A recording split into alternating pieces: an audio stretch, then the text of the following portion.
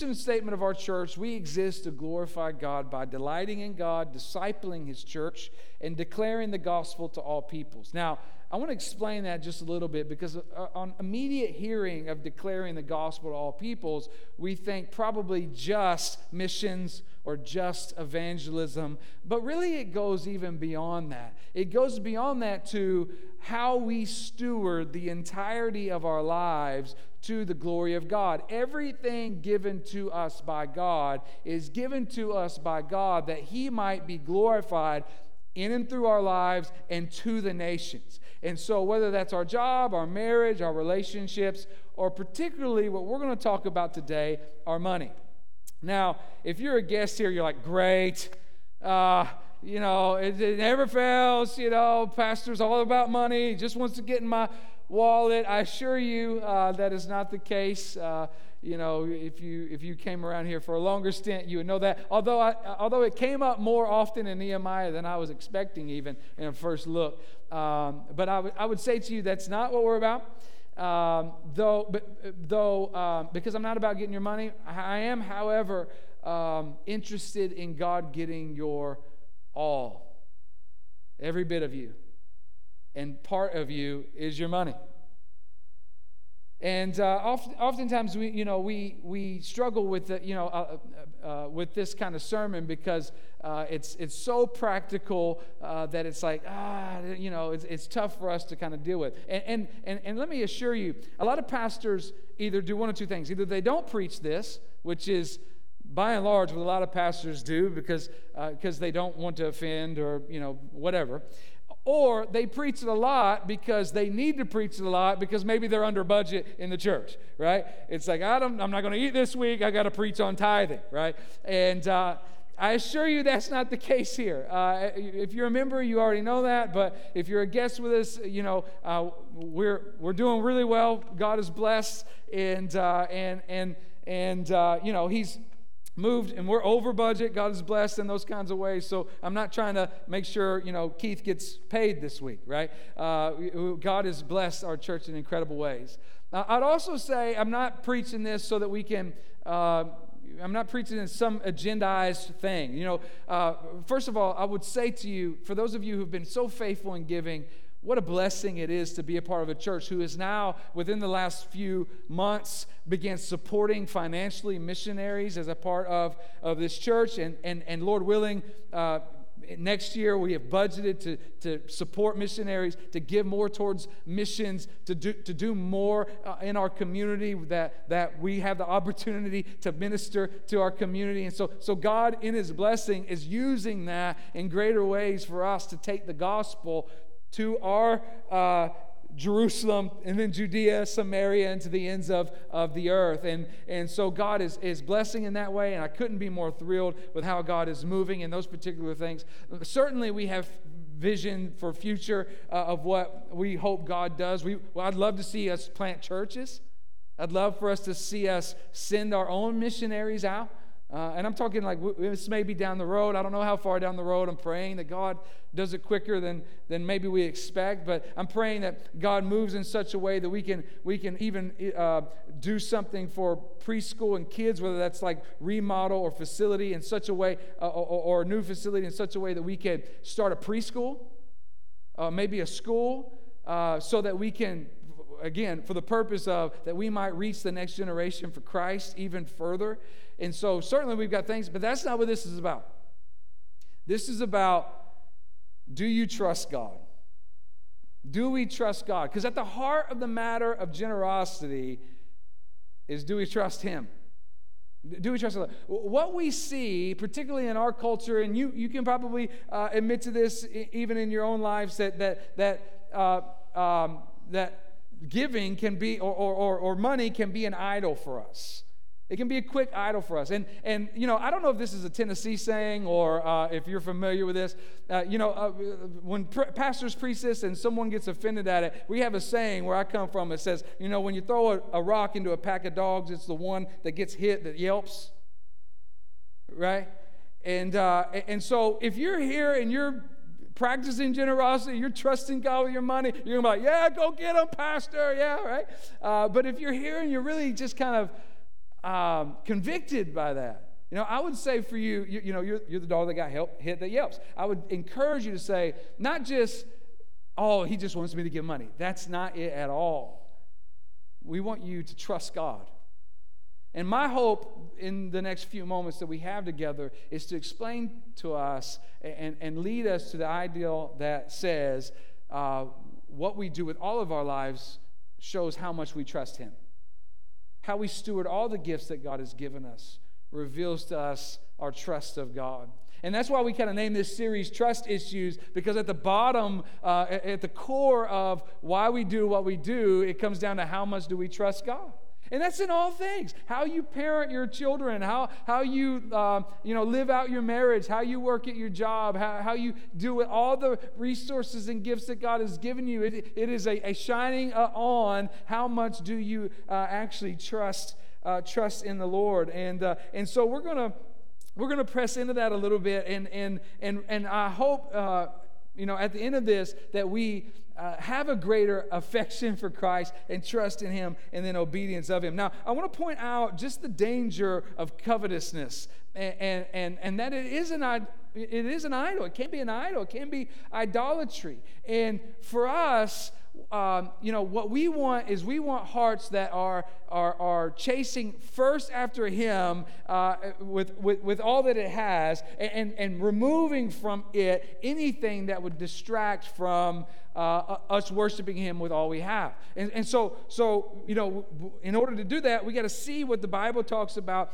and what it calls idolatry, and then see, is that in our life?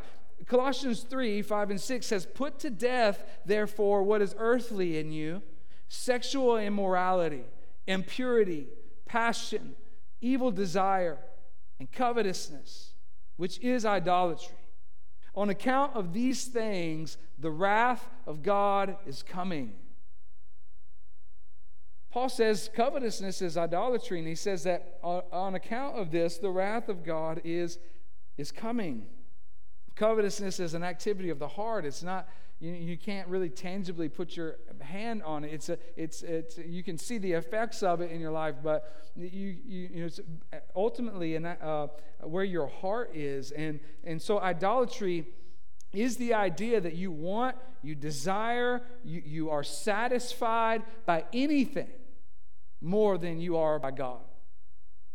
That you want, desire, are satisfied, and serve anything more than you want, desire, or satisfied by or serve God. If any of those things have come into your life and are higher than God, that is idolatry. And so Paul says that covetousness is idolatry. And listen, this can happen with anything. It can happen with money, sure. It can also happen with your job, or it could happen with, you want good grades. You make good grades an idol if you're a student. It could happen with your kids. I see this all the time. People make their kids their idol. There are all kinds of things with maybe politics, hobbies, sports, boy bands. I don't know. You can make anything an idol. And it's dangerous to want, serve, or desire, or be satisfied by anything more than we do with God. And so Paul says, on this, the wrath of God is coming. Now, for those in Christ, we know that Christ has suffered our wrath for us. However, a lot of these idols point to where is our heart? Who has our heart? And so we're going to be talking about in the next 2 weeks, stewardship, and particularly this week we're talking about stewardship of money. And is our heart aimed at God or greed? It's kind of the easiest way for us to maybe remember it. And so we're going to be in Matthew 6. I want to read the first verse to you of the passage we're going to read, verse 24. And we're going to read kind of that whole bit of section there, but I'm going to start with verse 24. And it says this: "No one can serve two masters. For either he will hate the one and love the other, or he will be devoted to the one and despise the other. You cannot serve God and money."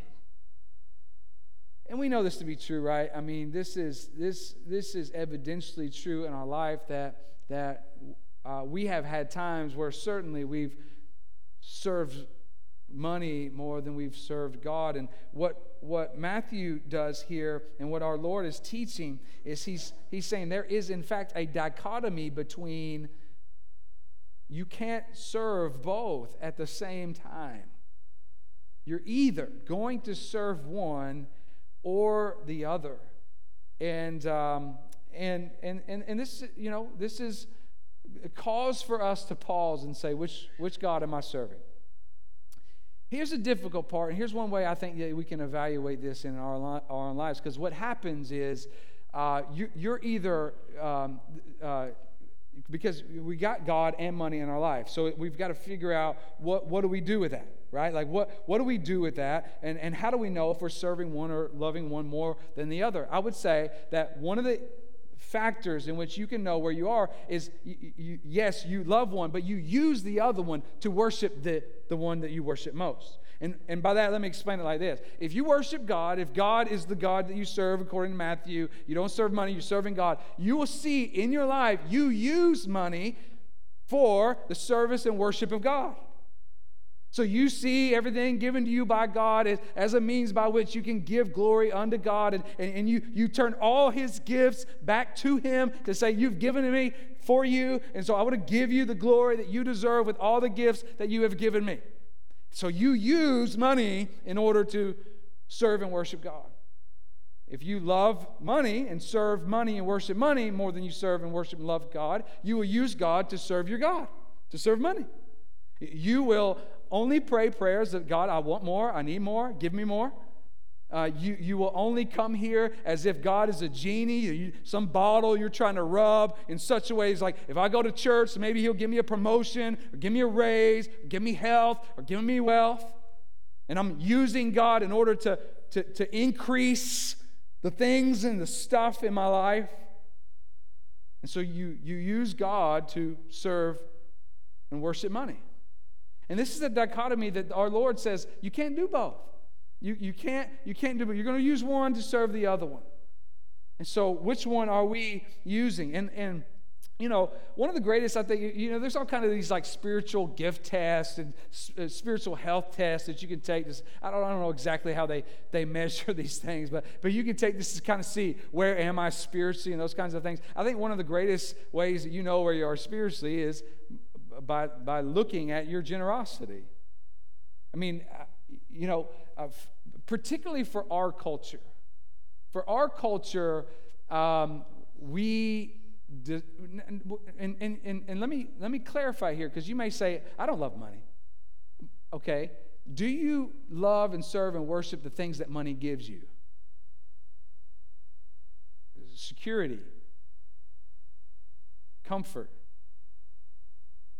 less risk, pleasure. And so are you after those things and depending on God, on your God of money to give you those things, instead of praying that God would take care of you, provide for you, meet all your needs, be enough for you? And so this is where we begin to look at our lives and say, okay, who do I worship? And it's pretty easy to kind of look at our lives and be able to tell that. Now, let me read on. Matthew 6:25 through 33. He says this, "Therefore I tell you, do not be anxious about your life, what you will eat, what you will drink, nor about your body, what you will put on. Is not life more than food, and the body more than clothing? Look at the birds of the air. They neither sow nor reap nor gather into barns, and yet your heavenly Father feeds them. Are you not of more value than they? And which of you, by being anxious, can add a single hour to his span of life? And why are you anxious about clothing? Consider the lilies of the field and how they grow. They neither toil nor spin. Yet I tell you, even Solomon, in all his glory, was not arrayed like one of these. But if God so clothes the grass of the field, which today is alive and tomorrow is thrown into the oven, will he not much more clothe you, O you of little faith? Therefore, do not be anxious, saying, what shall we eat, or what shall we drink, or what shall we wear? For the Gentiles seek after all these things. And your heavenly Father knows that you need them all. But seek first the kingdom of God and his righteousness, and all these things will be added to you. I think we see a few things here. One, I love our Lord's encouragement to not be anxious about this life. If it's anything that I think I've seen more struggle in the last 5 to 10 years, it's this area of anxiety and worry, stress. And praise be to God that he is so good to us to preach on these very things. I think about the scriptures that says, cast your anxieties upon him who cares for you. Cast all your anxieties upon him who cares for you. Do not be anxious about what you will eat or what you will drink or what you will wear. Does not God love you and care for you and see you and know you? Do you trust him?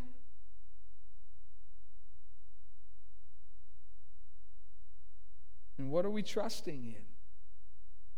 I think, what comes into our heart when we worry and stress and to the point that we covet other things than we have, it's a trust issue.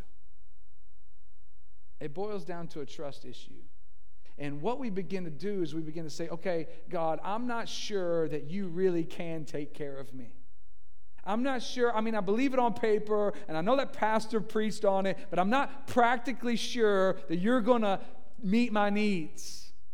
And like any time when we have trust issues in a relationship, what do? If we have trust issues in a relationship, maybe we just don't trust them. We don't, for whatever reason, we kind of keep them at arm's distance, right? Like you can swim in my pool, but you can't come in my house, kind of thing, right? Like we keep you right here, and I will like you to a certain extent, but I'm not going to let you in. I'm not going to let you come in and have like fellowship with me and know me and be vulnerable with you. I'm not going to do those kinds of things. I'm going to keep you here. Why? Because I don't really trust that you're going to be for my good. So I'm going to keep you at arm's distance because I've got trust issues with you. Now, that may not even be their fault. It may be because you got wounded in some other relationship or your parents or whatever else, but you just begin to have these trust issues in relationships. But we do the same thing with God. We say, okay, God, I'll trust you to save my soul, but when it comes to my stuff, you're here. Right? I trust you to, move in me and make me more like you, and to be with my family and be with my kids. But I'm not going to let you into the practical things of my life, because I'm not sure that you can take care of me. I'm not sure that you're going to be good enough to take care of me. I'm not sure that you love me enough to take care of me.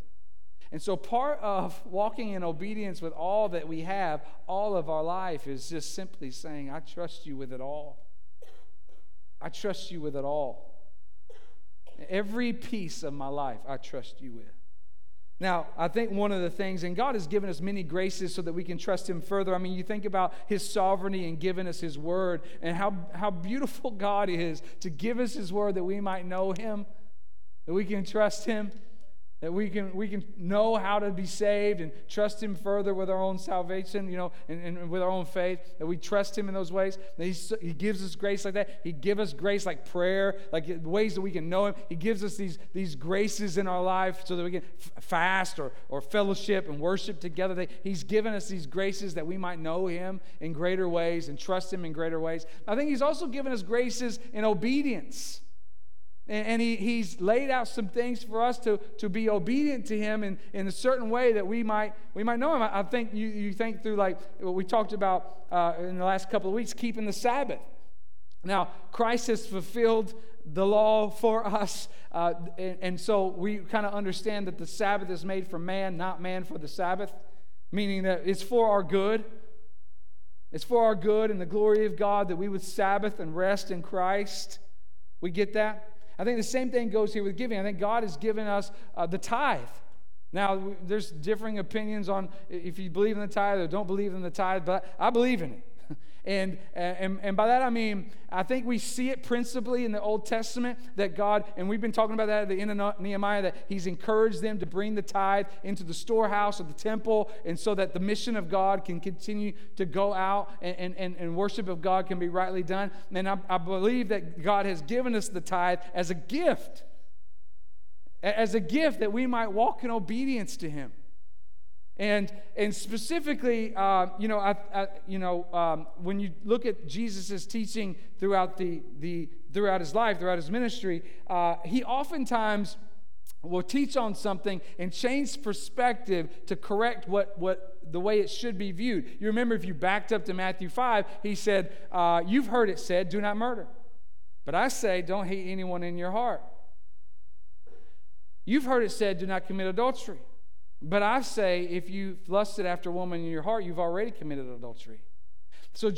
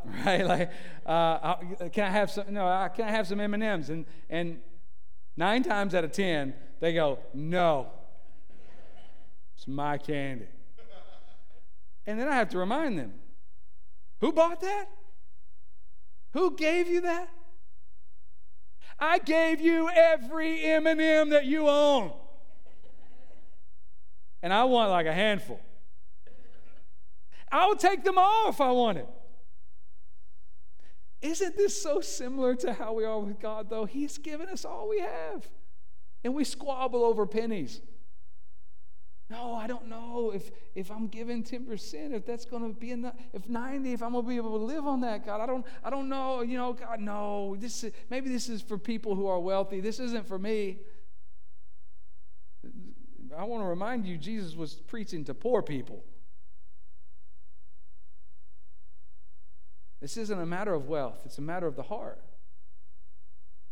It's not a matter of how much you have. It's a matter of what you do with what God has given you, whether it's little or whether it's a lot. And he owns it all. He owns it all. Do you not think that God would do more with your 90% than you could with 100? This is why we're talking about trust issues. Do you trust God to say, you have given me all I have, and it's all yours? I'll give you this much. I'd give you more. Ask for it. I know you'll take care of me. I know you'll meet my needs. I know that you'll use me for things that actually matter, and not just comforts of the world, but kingdom things.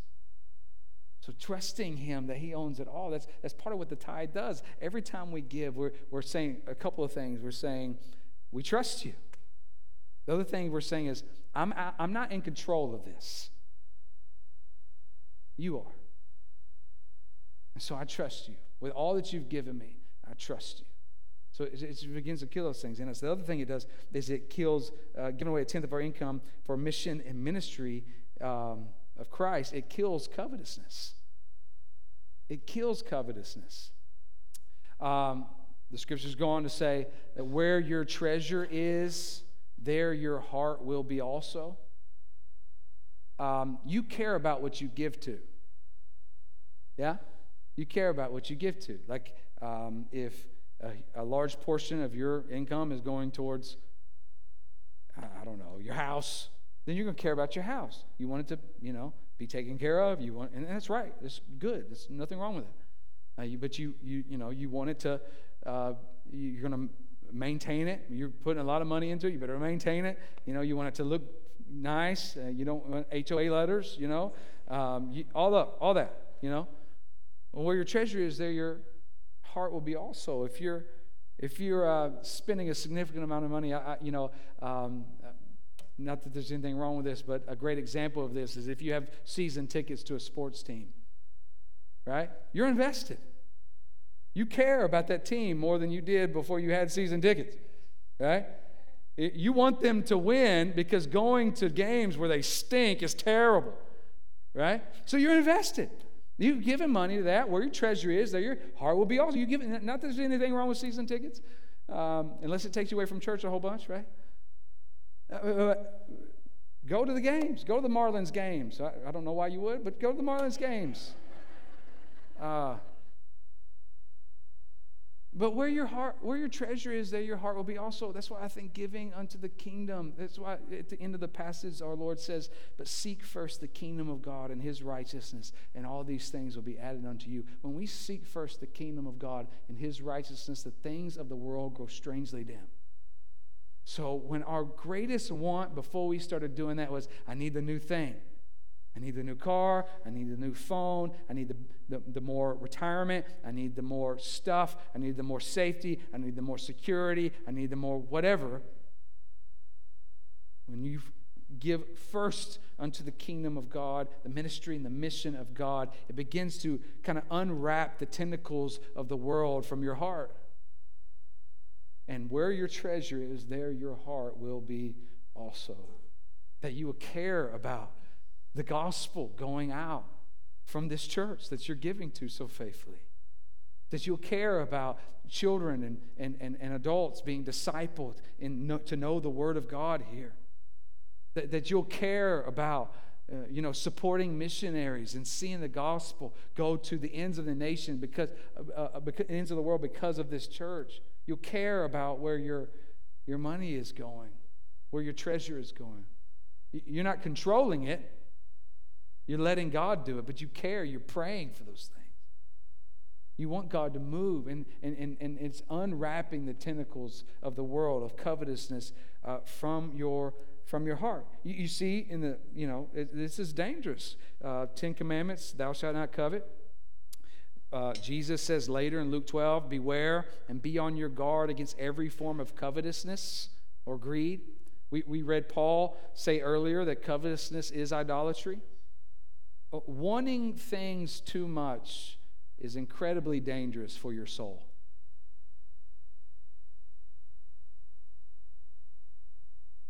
Wanting things too much is incredibly dangerous for your soul. And so we want the Lord to kill covetousness in us. And He's given us graces by which He does that work. And one of those graces is through us being made into a generous people as He is a generous God. I believe tithing is one of God's great antidotes to covetousness. So if you struggle with covetousness, wanting things more than you should, practice giving. Fight it with generosity and giving sacrificially. Fight for the battle of your own heart. I think, tithing kind of teaches us a nitty-gritty trust in God. It's one of the primary ways that we can be practical with what we believe. Instead of just yes, I believe it, yes, I believe it, yes, I believe it. Here's tangible. Look, you can see I believe it. One of the very few ways you can do that. Look, here's a tangible way. You see, I'm trusting God. I'm reminded of Malachi. I know this verse is taken out of context a lot, so I'm going to give you the appropriate context. But he says in Malachi 3:10, he says, bring the full tithes into the storehouse. If you remember when we preached through Nehemiah, because Malachi is kind of ministering in that near that same time, and what the high priest did was he basically took the room that the tithe were supposed to be brought into, and he rented it out as an Airbnb to one of the to Tobiah, who was one of the antagonists to Nehemiah. And so here you have the people of God using the storehouses for something other than tithe. Malachi is again saying, bring the full tithes into the storehouse, that there may be food in my house, and thereby put me to the test, says the Lord of hosts. If I will not open the windows of heaven for you and pour down for you an overflowing blessing. Now, what that passage is often preached like is this. See, if you would just sow a seed of faith, if you just give a little bit of money, God will make you rich. I am not saying that. What the text is saying here is that we are to be faithful and obedient to what God has called us to, and God honors faithfulness and obedience with blessing. Now, what does that blessing look like? The greatest blessing we could get from obedience through whatever God has called us to be obedient to, the greatest blessing is not wealth or health or safety or security. The greatest blessing that we could get is Jesus Himself.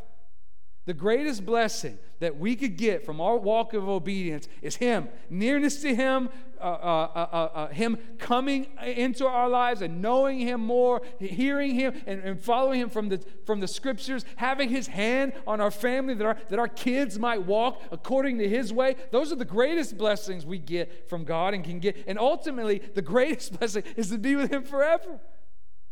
Now, He might also bless with finances and health and other ways, but that is not what is guaranteed here. And for the believer, we know enough of the Scriptures that say, even if we were to get no financial gain from our obedience to God, He is worth it. And even if we were to suffer for His name's sake, He's worth obedience. Even if we were to die for His glory's sake, He is worth obedience. And so I think this is where the matter comes down to for us is He worthy? Is He worthy?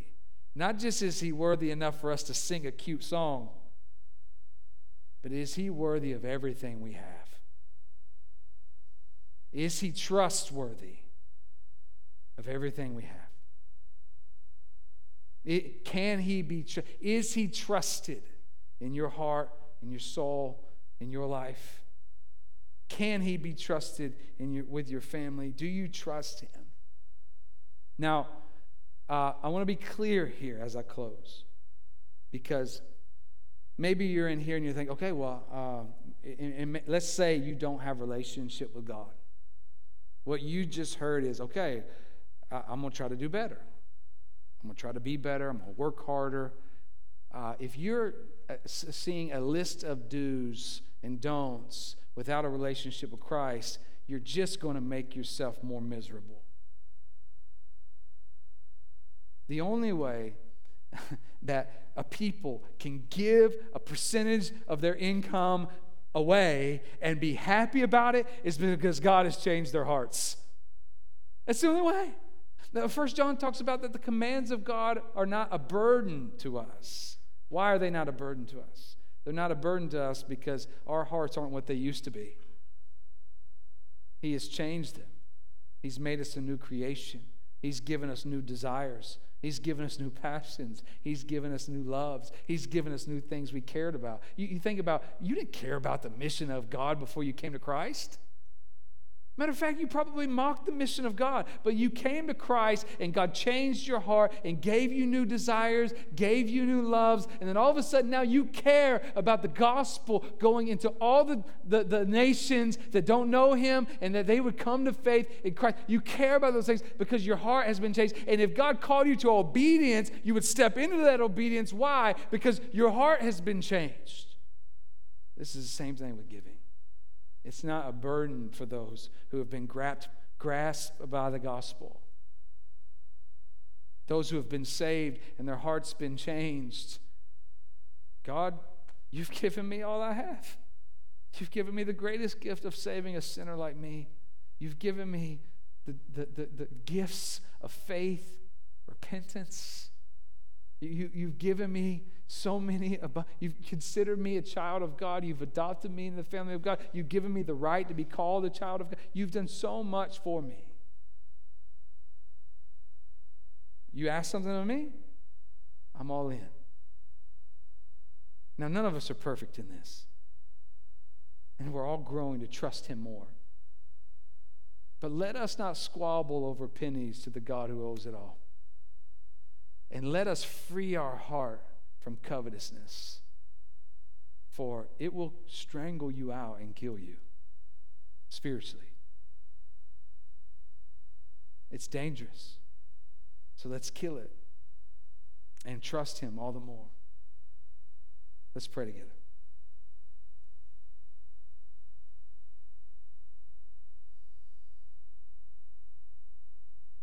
Father, again, may we not trust You just with our souls and not with our stuff, but may we trust You with all things. God, I pray that You would just work in every heart. I don't know what everyone walked in here with, or what, I don't know what anyone in here gives to You.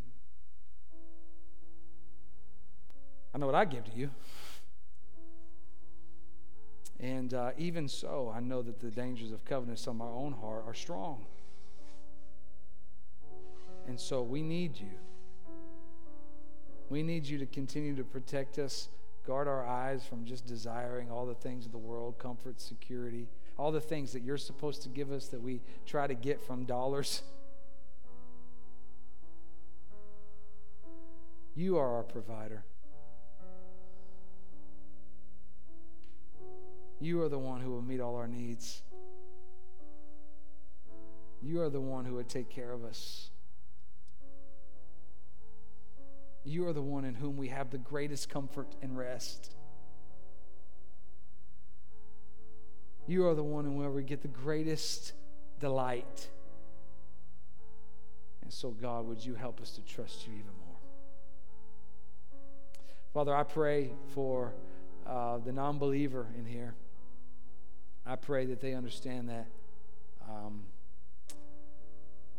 that You are sovereign over all things. Maybe they've come in here and you said, see, I want to be autonomous in my own heart and life. I want to be the captain of my own ship. And what a foolish ideology. For how do they have breath in their lungs but by You? You've given it as a gift to even those who curse Your name. How do they have the mind to even consider rebellion against you, but from you. And you've given it. And like all the good gifts of God, we tend to twist them for our own uses and therefore sin against you. And I pray that those that are lost in here would come to repentance from that and trust you with their soul. God, we love you. We ask that you would move and have your way in us in these things. In Christ's name we pray. Amen.